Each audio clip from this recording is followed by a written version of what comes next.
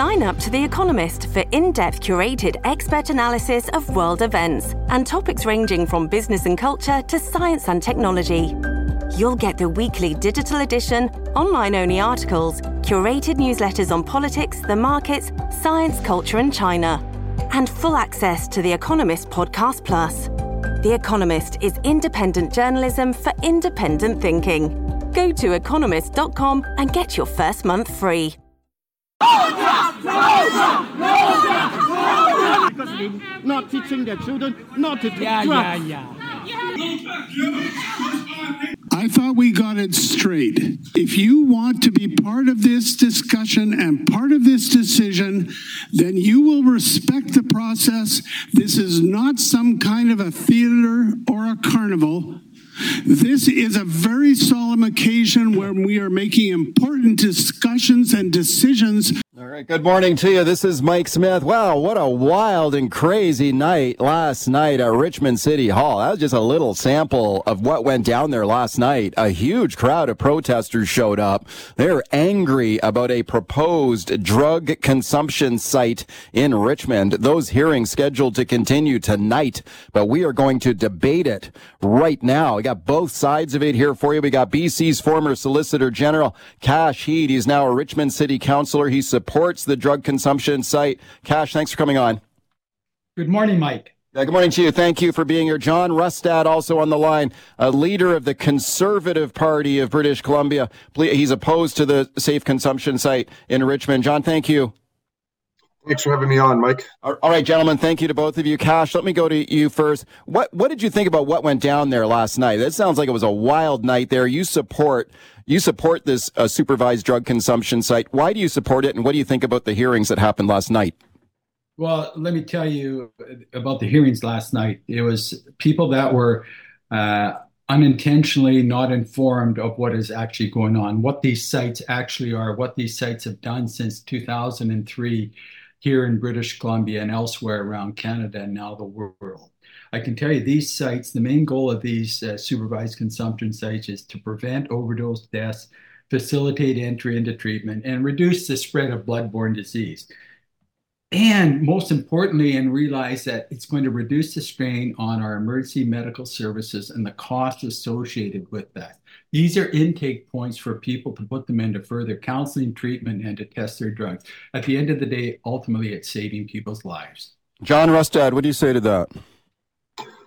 Well, I think there has been some reports from a number of years ago now that looked at safe injection sites, and what it came out with and said that there was benefits, but the drug supply has changed. Back when those reports were written, it was primarily heroin. Today, it is almost exclusively fentanyl. And what I find most disturbing today when I talk to doctors is with the mix that is in the drugs on the street today and the fentanyl, particularly for younger adults. You know, within using those within 2 years, people have received permanent brain damage. And so what we're talking about here is sites that are actually, drugs are coming in to be used, and these drugs are actually permanently harming people.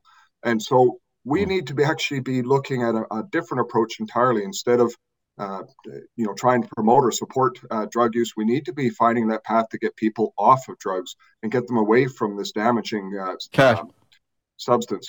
Kashid.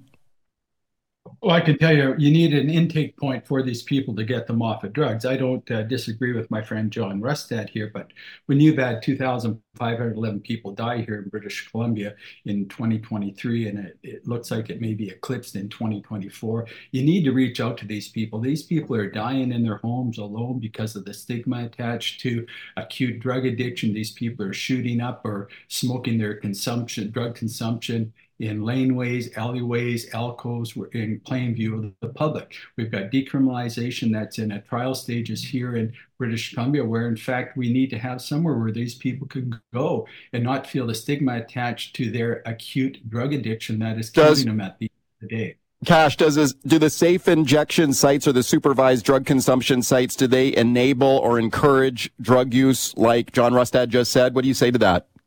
No, absolutely not. Matter of fact, I've reviewed probably over 40 peer-reviewed reports that argue differently. Of course, there are different sets of data based on people's ideology on whether they support or they feel that these sites have actually caused crime. John brought up a very good point. In 2016, we had the fentanyl crisis where we doubled the amount of people dying based on the opiate prior to that. And the opioids are killing people right now. So that's why we even have to have more, not only that initial outreach, but absolutely agree with John. We need to make sure we have the drug testing, the counseling, the intake services, so we can get these people into detox, into primary, secondary, tertiary treatment. That continuum that's going to get them out of their crisis. Okay, well, you both agree on the need for more treatment, but what about, let's get back to the supervised injection site. John Rustad, what have people in Richmond told you about this issue? Because I know you've been talking to a lot of people there.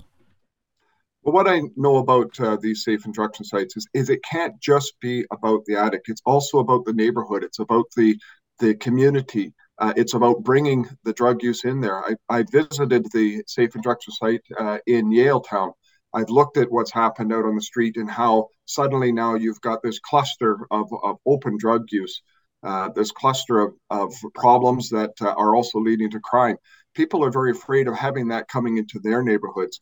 In addition, in some locations, they're looking at putting these sites very close to hospitals or even in hospitals where people are actually recovering from their addictions, and they're seeing this out on the street, and it's actually creating the challenges for those people to continue on that path to recovery. So there's no question we need to have some solutions around how we address this, but our primary focus definitely needs to be on getting people on a path to recovery. With the drugs that are there, the damage that's being done, and what we're seeing now, rampant throughout our society, clearly the safe supply and decriminalization, this approach that we're taking within British Columbia, is not working. Kashid, what do you say to those concerns? I mean, so many people showed up at that meeting last night. It looked absolutely wild there. People are really fired up about this. What do you say to your constituents in Richmond who don't want this, and they're afraid of the mayhem or problems that it could cause on the street or in the hospital?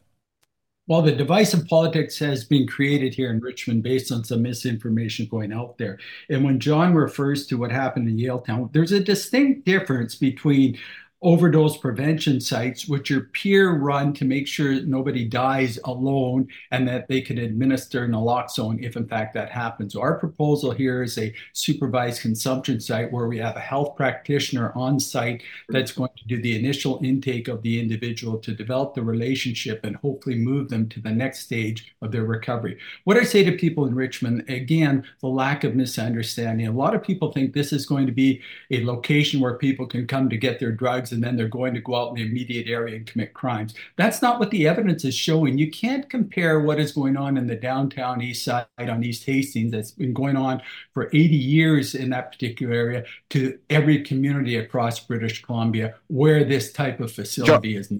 John, quick reply from you, then we'll fit a break in here. Go ahead. Sure. What I've seen in places like Nanaimo, in places right across, the province, where there has been, with the safe supply decriminalization, we're seeing this rapid expansion of drug use and all of the crimes and issues that come with that in society. I mean, just think, in Edmonton, there was a 2-year-old child who went to emergency room with a needle in his mouth because of, a needle being out on a playground. Now, this isn't obviously a playground situation, but people are worried about their children. They want to have safe streets. They want to be able to enjoy being out and around, being able to walk around, and they're very concerned. John, do you think that the existing supervised drug consumption sites in BC, there are dozens of them operating right now, should they be shut down? I think we need to do a complete review as to whether or not these are successful, because what we're seeing today with the continual increase in opioid deaths, in the drug deaths, the expansion of addicts. So I'm talking to some experts who are saying now that we have the highest number of addicts per capita in North America. Clearly, what we are doing is not working. We need to review these things and look at it. And if it's not working, we need to get rid of it and change it. Okay, I'll fit a quick break in here right now, as we must do. Then we will come back with more. My guests are Cash Heed, Richmond City Councillor. He supports the supervised drug consumption site in Richmond. Leader of the Conservative Party of BC, John Rustad. He is opposed to the drug consumption site in Richmond. Carrie in Surrey. Hi, Carrie. Go ahead. Yes. See, one thing that I think is being missed from this whole discussion is the whole reason why safe injection sites were invented to begin with. We had a huge crisis of HIV and Hep C spreading amongst the East Van community, so they brought this in to control that. So now we've got that under control, and yet you have places like Saskatchewan, which has the highest level of HIV because they don't have safe injection sites. And I also feel it's a bit disingenuous to use that example of a 2-year-old having a needle in their mouth. There's no proof that has anything to do with a safe injection site. In fact, that's the opposite. You're going to get more needles around your local neighborhood if you don't control a place for them to consume. Carrie, thank you for the call. John Rustad, what do you say to her? I think when you look at the situation and you look at what's going on in the province, particularly if you go around to communities, you can see open drug use everywhere that's happening. The safe supply decriminalization, the approach we've taken in British Columbia, has only exacerbated the problem. It is continuing to expand. We need to actually take a different path. When things are not working, doing more of the same and expecting different results is the definition of insanity. But aren't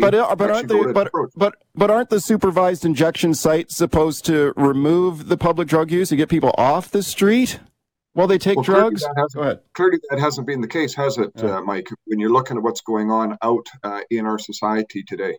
Okay, Kashid, your thoughts? Absolutely disagree with that. Your caller is absolutely right. I don't have to say it anymore. We're trying to get this out of the public view. We're trying to deal with this. If you look at the advent of the consumption site or the Insight that was opened up in Vancouver in 2003, that was a result of Vince Kane's report he did in 1994, where that called for some movement like that. And she's correct in saying the crisis at that time was opiate versus opioids, and people were concerned about the spread of bloodborne disease. Now, I want to tell you one thing. I went through this because I was part of putting that together with Philip Owen, the mayor that had the guts to actually go out and do it. I had more respect from the people within the community at that time than the respect that was shown last night in City Hall. Let's go to Rob on the open line in Chilliwack. Hi, Rob. Go ahead. Good morning, Mike. Cash, I disagree with your statement 100%. You say you want to keep it out of the public eye, out of public sight. We don't want people on drugs in the first place, Cash. We need treatment centers. Unlike the NDP, who decriminalize hard drugs, we have a major issue with drug problem here, Cash. We need treatment centers, not more drug use and more open site. I don't blame the people of Richmond for being ticked off. And is it out here in Chilliwack too? Yeah, I walked down the street the other day. I had to go to an office, and needles on the street. It's disgusting. It needs to stop. Thank you, Rob. Cash, what do you say to him? Well, I had a chat with Mayor Popov from Chilliwack yesterday. He reached out to me and talked to me about the success of their wellness center out there and the fact that it's made such a difference. He's had positive comments from the business associations, everyone around that area. So again, at the end of the day, you've got to go with correct information. You cannot treat a dead person, Mike. 604-280-9898 is the number to call. I got open phone lines right now. 604-280-9898. Star 9898. Toll free on your cell. Zach in Surrey. Hi, Zach. Go ahead. Hi, Mike. Good morning, and good morning to the panel. There is no such thing as safe supply. We need to stop speaking in euphemisms. Drug use is inherently dangerous. The Bleeding Heart Liberals have had their way for decades now, and the problem has gotten worse and worse. We all know it. Don't believe your lying eyes is what Cash is trying to tell us. Enough. It's time to become a serious country again and care about our citizens. Okay, thank you for that. Let me go to John Rustad. John, I suspect you agree with a lot of what he said there. If a Conservative Party formed government here in British Columbia, what would you guys do with safer supply, decriminalization of drug possession, supervised drug consumption sites? Did you scrap all of this stuff? Shut it all down? We don't nearly have enough time to get into all of that, but there's no question that safe supply and decriminalization are not working. We would certainly end that nonsense. It takes away tools from police. However, it has to be replaced with good, solid policy, and love to be on your show sometime and talk about that. The one thing I do look at, though, people have come forward on both sides. Safe injection sites initially were in a very different time than what we have today. When we have drugs today that are damaging people's brains, that are giving them permanent brain damage within 2 years. We should not be trying to have sites to encourage that. We need paths to get people off of the drugs. We need paths to get people onto recovery. Kashi, you get the final word here. Go ahead.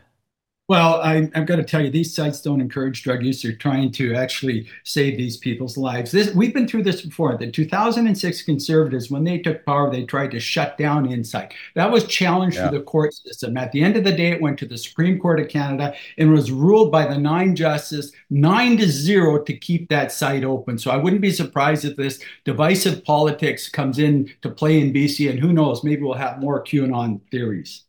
Okay, guys, thank you for a really good discussion. I appreciate both of you being here. Cash Heed, Richmond City Councillor. He supports the drug consumption site there in Richmond. John Rustad, leader of the Conservative Party of BC. He's opposed to it. The debate will continue at Richmond City Hall again tonight. It was a wild session of City Council last night. We will continue to follow that one for you going forward here.